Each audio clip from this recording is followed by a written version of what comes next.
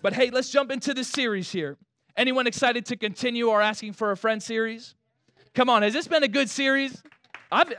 Amen. I've enjoyed it. I feel like this series has been challenging. It's been encouraging. It's been faith building. And my heart behind this entire series was to ask and address some of those tough questions that we face as Christians, right? You know, but not only to ask the tough questions, but after each message to come out the other side more confident of God's goodness, more confident that His word is true. And ultimately, after each message, my heart has been that we would walk out of here with our faith increased. For those who are new or maybe missed a week, I wanted to quickly remind you of some of the questions that we've answered. And if you missed any of these messages, we now have our podcast, Destiny Church Audio. You can find it on the Apple Podcast app, or if you have an Android, you can download Podbeam, and you can listen to it on that app and just search Destiny Church Audio. But here's the questions we've answered so far this month. 1, why do we believe the Bible? Why can we trust the Bible? Week 2 was the big one. It was, why does God allow suffering? And then last week, Pastor Ryan did an incredible job, didn't he? He talked about, how long must I wait? Here's the deal. Pastor Ryan, he's actually in Florida this week. But man, he really did an awesome job. And I know that he was a little nervous to present. But, you know, I believe that Pastor Ryan has a gift. And here's the deal. I want to be a church that encourages one another. Amen. So if you see Ryan next time he's here, just be sure to encourage him. Tell him what an incredible job he did. But for week 4, unfortunately, it's the last week. I'm excited for the series we have coming up next month, but I'm also sad to see this series go. But for week 4, man, I was wrestling, what question do I want to address? What do I want to talk about this week? And, you know, after a lot of time and thought and kind of wrestling with what I felt like the Lord was pressing on my heart, I came with this. This is, if you're taking notes, here's the title and the question that we're going to answer this morning. It's this: what's with all the rules? What's with all the rules? Y'all ready? Here we go. Let's pray. Jesus, Father, we just thank you for what you're doing in this house. And God, I pray right now that you'd begin to open up our hearts to receive your word. God, I think about Lydia in the book of Acts, how it says her heart was open to receive your word. And I pray even right now your Holy Spirit would stir in our hearts. God, I pray that you would till the soil of our hearts, make it fertile ground, so as the seed goes forth, God, it would land in that soil, it would grow, and there would be fruit in our lives. We don't just want to be hearers of your word. God, we want to be doers. So would you do that in Jesus' name? Amen. Hey, did anybody just love breaking rules as a kid? Come on. Is Eric Wucky in here? I feel like he should be raising his hand. He just, I don't know where he's at, but I just sense, you know, Eric Wucky was one of those guys. Come on. You're all right now, though, you know. But, you know, when I was a kid, it's not that I didn't break rules. I was just really bad at breaking rules. Okay? And the reason I say that, I was a terrible rule breaker, and the reason I say that is because anytime I did break a rule, there would be one of 3 things that happened. 1, I'd get caught every single time, like clockwork. 2, I'd just end up crying and confess myself that I did something wrong, had a heavy conscience. Or 3, I'd do both, okay? I would get caught and end up crying and confessing. So if it's all right with you, I want to share one of these moments where I did a little rule breaking in my childhood. If that's all right, I'm going to be vulnerable and transparent as your pastor this morning. I was a freshman in high school, okay? It was, this is bad. It was during basketball season.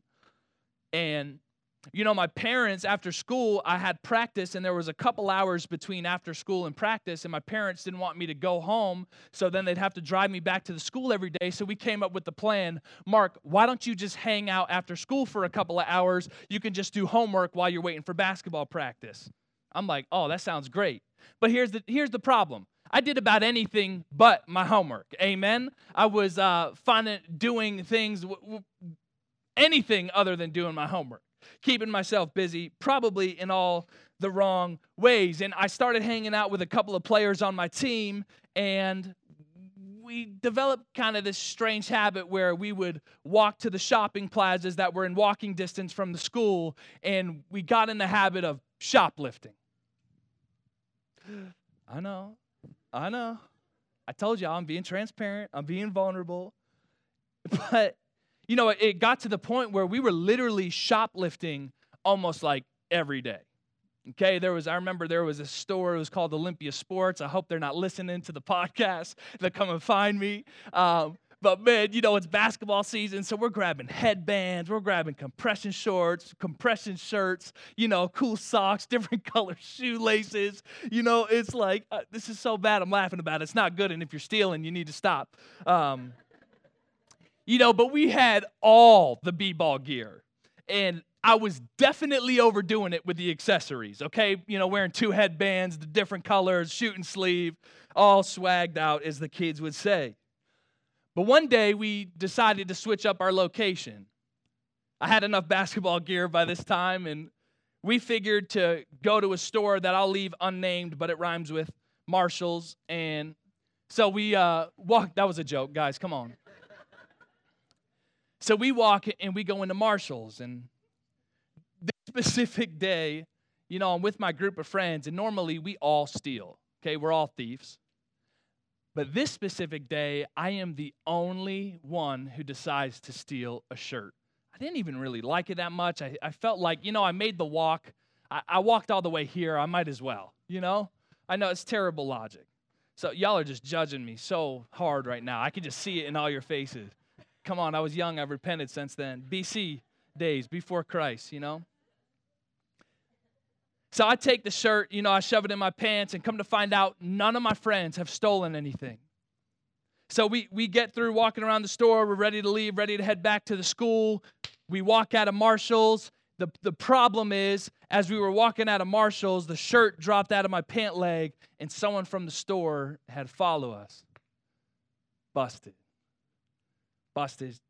I'll never forget it. She goes, "Sir, you might want to come with me." Now I know the law says I didn't have to go back in, but I didn't know that. So I'm like, all right. My friends just walk off back to school, walk off to the promised land. And I get brought into this room with a million security cameras thinking, this is why I got caught. They can see every inch of this place, And I'm sitting there. They call my mom, and man, I'm just so discouraged. I'm late for basketball practice at this point, and I'll never forget it. My mom walks into the room. You guys know my mom. She walks in. "Maki, what are you doing? What are you doing?" She's crying, way over the top. But I cried too, I'll admit it. But church, what is it about breaking the rules? It's crazy because, I knew you weren't supposed to steal. I knew I was wrong. I knew I was breaking the rules. And in all reality, I just could have asked my mom or asked my dad for the shirt that was $8 or whatever, and they probably would have bought it. But what is it about our nature that loves to rebel against the rules? Like, we know we shouldn't get drunk, but occasionally we do. Like, we know we probably shouldn't listen to the music that has the explicit content, but occasionally we do. We know we shouldn't lust, but occasionally we do. We know we shouldn't envy one another, but occasionally we do. It's like there's something in our nature, there's something within us that desires to rebel against what we know is right. Now, God, through the truth of His Scripture, He has revealed to us why this is such a challenge, why this war exists, that this war between two natures exists within our soul. Galatians 5, verses 16 through 18, it says this: "So I say, let the Holy Spirit guide your lives. Then you won't be doing what your sinful nature craves." So we see in the Scriptures, okay, so we have a sinful nature, this thing that we wrestle with. Let's go on. The sinful nature wants to do evil, which is just the opposite of what the Spirit wants. So we see, okay, there's this other nature that our soul is wrestling with between the two. And it says, and the Spirit gives us desires that are opposite of what the sinful nature desires. So there's these two forces we're constantly battling with. Every single day we make a bunch of little decisions that are either in the flesh or they're in the Spirit. The verse goes on to say these two forces are constantly fighting each other. So you are not free to carry out your good intentions. But when you are directed by the Spirit, you are not under obligation to the law of Moses. You know, church, if I was to be honest, I think a lot of times we think about it like this. We feel like the flesh is exciting and the Spirit's boring, right? Doesn't it sometimes it just kind of feel like that? Like if we allow the Holy Spirit to guide our lives, then we're going to miss out. If we allow the Holy Spirit to guide our lives, we're going to miss out on all the fun stuff. Right? If we choose to live a life led by the Holy Spirit, we're going to lose friends. We're going to lose status. We'll lose our popularity. We won't get invited as much, right? Like I can't go to the party and not drink, right? I might make people feel uncomfortable. I can't hang out with my guys and not swear and take part in the jokes, right? They'll think I'm soft. That could just be weird. I can't hang out with the girls and not gossip. What do I do if they start to gossip and I don't respond? That would just be awkward, right? So instead, in our efforts to have the best life possible, we blatantly break the rules. We break the rules and we do things we know we shouldn't. Ultimately, what we do is we engage the acts of the flesh. We choose the acts of the flesh, expecting the fruits of the Spirit to be evident in our lives. We expect the fruits of the Spirit. And what are some of those? Love, joy, peace, goodness. You know, John 10:10, it says the enemy wants to steal, kill, and destroy. The Bible also says the enemy masquerades as an angel of light. The Bible also says the heart is deceitful. Could it be that God has given us these commands? He's asked us and called us to live a life in the Spirit. So in essence, He's made these rules, given us these commands to keep us in His plans and His purposes and to protect us from darkness. Right? Doesn't the Bible say that His word is a light to my path? It lights up the way. I'm reminded of a dude named Samson in the Old Testament. Anyone familiar with the story of Samson? Not a whole lot of us. Come on, y'all need to read your Bibles, amen?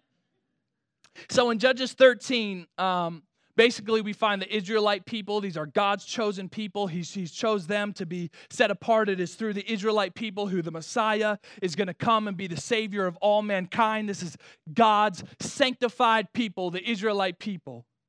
But in their rebellion, because of their rebellion, God has basically allowed the Philistines to oppress the Israelite people due to their disobedience and rebellion. And the Israelites, finally getting fed up with their oppression, they start to call out to God.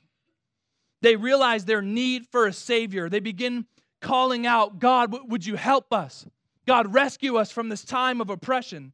So while the Israelite people are calling out, this angel visits an Israelite couple in a field and basically gives them the news, hey, you're going to have a son, name him Samson, and he's going to be used to deliver the Israelites from the oppression of the Philistines. So Samson, as this, almost has this superhero-like strength. Okay, he's going to be the vessel in which the Israelite people are freed. And God intends on using Samson to deliver the Israelite people from the oppression of the Philistines. But here's the deal. Samson is given some rules to live by. He's given some commands. Samson's called to live under the Nazirite vow. So what is the Nazirite vow? Why is Samson called to live under this Nazirite vow? Now, there's really three basic rules. He can't drink alcohol. He can't touch dead things. And it's coming to me here. Can't cut his hair. The important one. So these 3 rules, and you think, no alcohol, okay. Can't touch dead things. That's super strange. Like, that's weird. And then never cut your hair. Think about it. If you never cut your hair, what's he going to do with all of it? You think about these 3 commandments from God, and you're like, man, what's the big deal? Like, what's the purpose of those? And then, Judges 13, the chapter ends with this. Verses 24 through 25, it says, when her son, talking about Samson's mom, it says, when her son was born, she named him Samson. And then this is key. It says, and the Lord blessed him as he grew up. And check this out. And the Spirit of the Lord began to stir him. So what we see is Samson has that same battle that we have. Samson has to experience that same war with that one soul between the flesh and the spirit.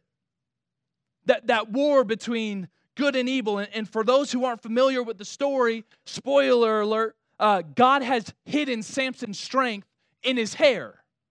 So Samson's strength, which is going to be used to deliver the Israelites from the oppression of the Philistines, the supernatural strength, the supernatural gift that Samson has, is protected in the commands that God has given him, in the rules that God has given him. Notice that the rules God made for Samson to follow actually protect the very purpose and calling Samson has on his life. It seems mundane. It seems mediocre. It seems redundant, right? But I think a lot of times we look at these rules, or we listen to some of the commands, or we think about all the things Christianity consists of and how we have to live our life this certain way, and we go, man, that just seems a little ridiculous. That seems like I don't really know if I want to do that, But what if that God's plans and purposes are hidden within our obedience, right? My point, church, is even when obedience seems ridiculous and redundant, understand the commands we've been given by God are always for our good, and they're a part of the plan and the purpose God has for our life. I want to talk a little bit about the book of Galatians. I already read a verse from there, but as many of you know, before Jesus died, the people were to follow to remain right with God, the law of the Old Testament. Okay, it's these commands that Moses received on the mountain from God, and there's hundreds of them, and all these people to remain in right standing with God, they have to follow the entire extent of the law, which we know is impossible to do. Really, all it does is point to our need for a Savior, because it's something that we couldn't accomplish on our own. Basically, what the law says is you have to behave to belong to the kingdom of God. You have to behave to belong. But then God, He sends Jesus to live the perfect life, to act as the sacrificial lamb for us. And now, through a confession of our mouth and belief in our heart that Jesus is Lord, we receive and are justified in the sight of God, right? We're justified in the eyes of God. Jesus came, He abolished the law and said, now, instead of having to behave to belong, now He rewrote the script, and now it says you just have to believe to belong. By grace, through faith in Jesus, we've been made right with God. It's through Christ and Christ alone. It's the gospel. It's good news. Paul has, so with that being said, knowing that the only way to heaven is through Jesus, it's no longer about the works. It's no longer about what we do ourselves, but rather it's belief in the one who already did it all. Paul understands, he catches wind that in the church in Galatia, there's some Jewish teachers in the church, and they're teaching that to receive salvation, to be saved, there's certain things that you have to do. One of these major things One of the main laws the Jewish teachers were imposing at the church in Galatia to the new believers was the act of circumcision. Hey now. One of the most famous sayings by one of the Jewish teachers of the time was, if it ain't cut away, you ain't saved. That's not true. That's not true. We can have fun in church, right? But in all seriousness, the Jewish leaders are implying that to be saved, you need to follow the rules. To be saved, to reach salvation, to be loved by God, you need to follow the rules. So when Paul finds this out, he's like, you know what? He's like, I think I need to address this. And he writes a letter to the church of Galatia, which we know as the book of Galatians. So Galatians 5, verses 1 through 6, Paul writes this. So Christ has truly set us free. Now make sure you stay free and don't get tied up in slavery to the law. Listen, Jesus has made a way. Jesus is the way, the truth, and the life. No one gets to the Father except through him. Don't get caught up in thinking that you have to perform, you have to behave to get accepted by God. That's not what the gospel is. That's not what it says. That's not what Jesus died for. Then he goes on to say, listen, I, Paul, tell you this. If you are counting on circumcision to make you right with God, then Christ will be of no benefit to you. Listen, you can't perform to get the love of God. You can't perform to get into heaven. He's talking about circumcision, but I feel like a lot of times the outside world, the series is called Asking for a Friend. People go, man, if I become a Christian, I'm a terrible Christian.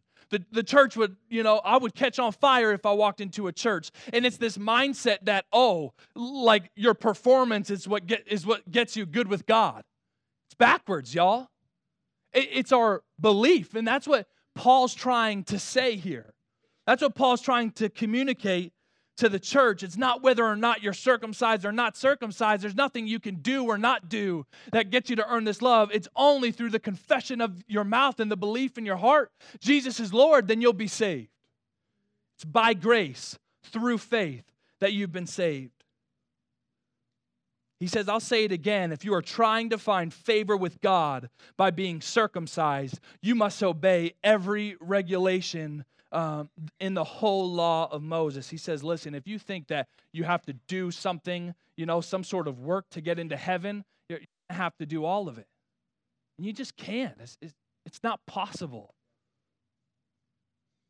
For if you're trying to make yourselves right with God by keeping the law, you've been cut off from Christ. You have fallen away from God's grace. But then he goes on to say, but we who live by the Spirit eagerly wait to receive by faith the righteousness God has promised to us. And here's really where this verse's key is. Here's where it's all summed up. He says, for when we place our faith in Christ Jesus, there is no benefit in being circumcised or uncircumcised.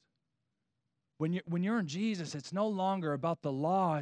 It's no longer about the rules. He says what is important is faith expressing itself through love.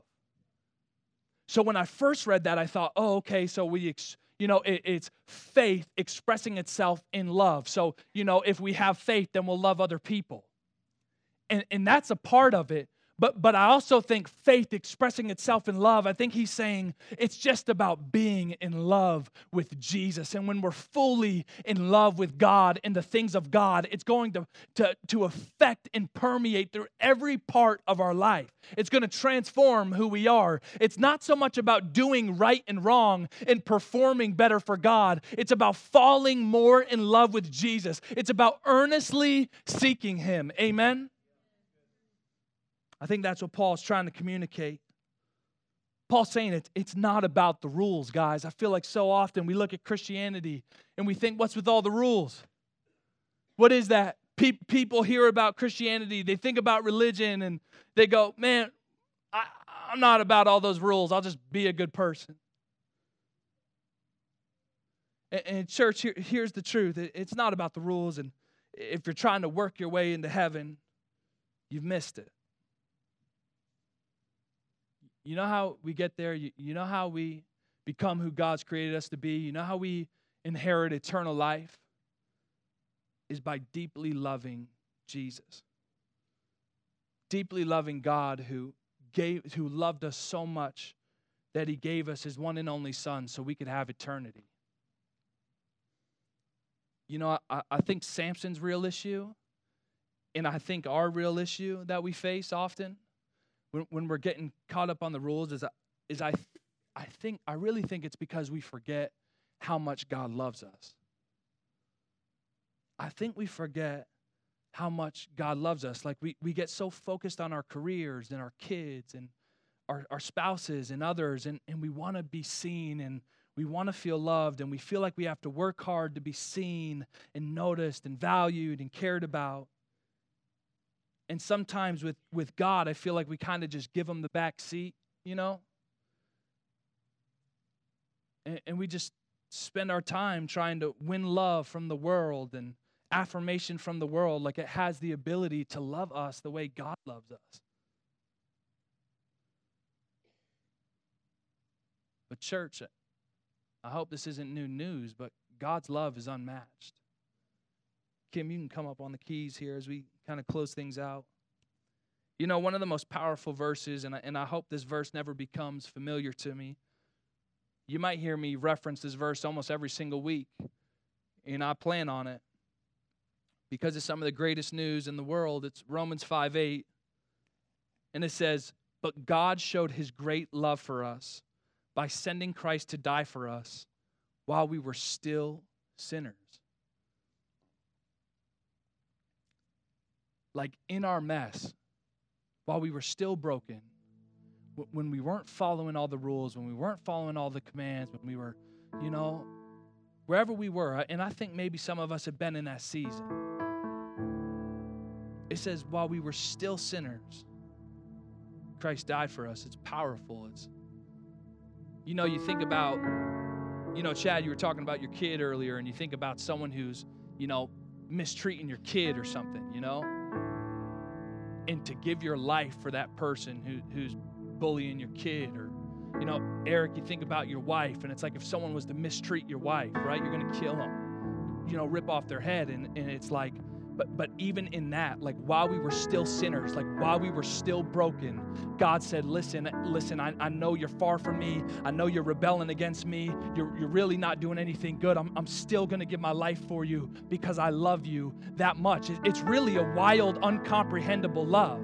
And I think so easily we forget how vast, how great his mercy and his goodness is, that he said, no, you don't need to perform. You don't need to follow all the rules. What you need to do is you need to fall in love with my son. Fall in love with my son. He came, he lived the perfect life.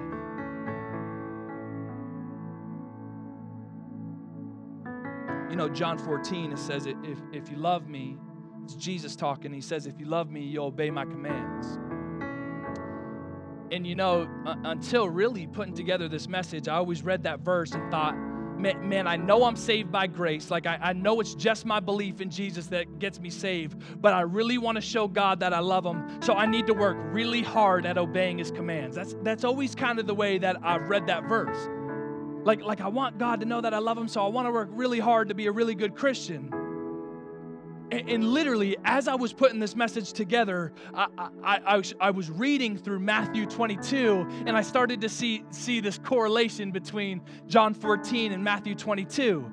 In Matthew 22, verses 37 through 40, Jesus' disciples are having a conversation with him, and they say, "Hey, Jesus, man, I'm just curious. I know there's a ton of laws. I know there's a ton of rules. You know, we're doing our best to follow them, but man, what would you say is the most important commandment? Like if you just had to pick one, what would you say it is?" And I bet, you know, they're taking bets probably. They're like, you know, I bet it's not to steal. And it's like, no, man, that's not that bad. My buddy Mark did it. He's still good. You know, they're like, oh, I bet it's adultery. That's real bad. Adultery can get real messy. No, man, I bet it's lust. Well, that's the same thing, man. You know, I don't know. This debate going on. What is it? Jesus, we want to know. What is the greatest command? And you know what Jesus' response is? I know it's on the screen. Y'all are cheating. But it says this, Jesus replied, "You must love the Lord your God with all your heart, all your soul, and all your mind. This is the first and greatest commandment. And a second is equally as important. Love your neighbor as yourself." And then he goes on to say this. He says the entire law and all the demands of the prophets are based on these two commandments. He's saying, listen, if you just fall in love with me, so deeply in love with me, if you just passionately love people, the very best you know how, through the empowerment of my Holy Spirit, you are fulfilling the whole law. It's about loving God and loving people. Church, Christianity, it's not about following the rules. It's about being deeply in love with God. Listen, church, if Christianity has become about following the rules instead of following Jesus, then we've missed it. We've missed it. It's a shame that people look from the outside in and they look at Christianity and they look at the church and they think, it's just a bunch of rules. Tell the friend that you're asking for that Christianity isn't just about a bunch of rules. It's about being so in love with Jesus, so thankful and grateful for who He is and what He's done for us, that we as His children, filled with His Holy Spirit, are so hungry and thirsty to know Him more that we neglect the things that aren't honoring and glorifying to Him. That's all it is.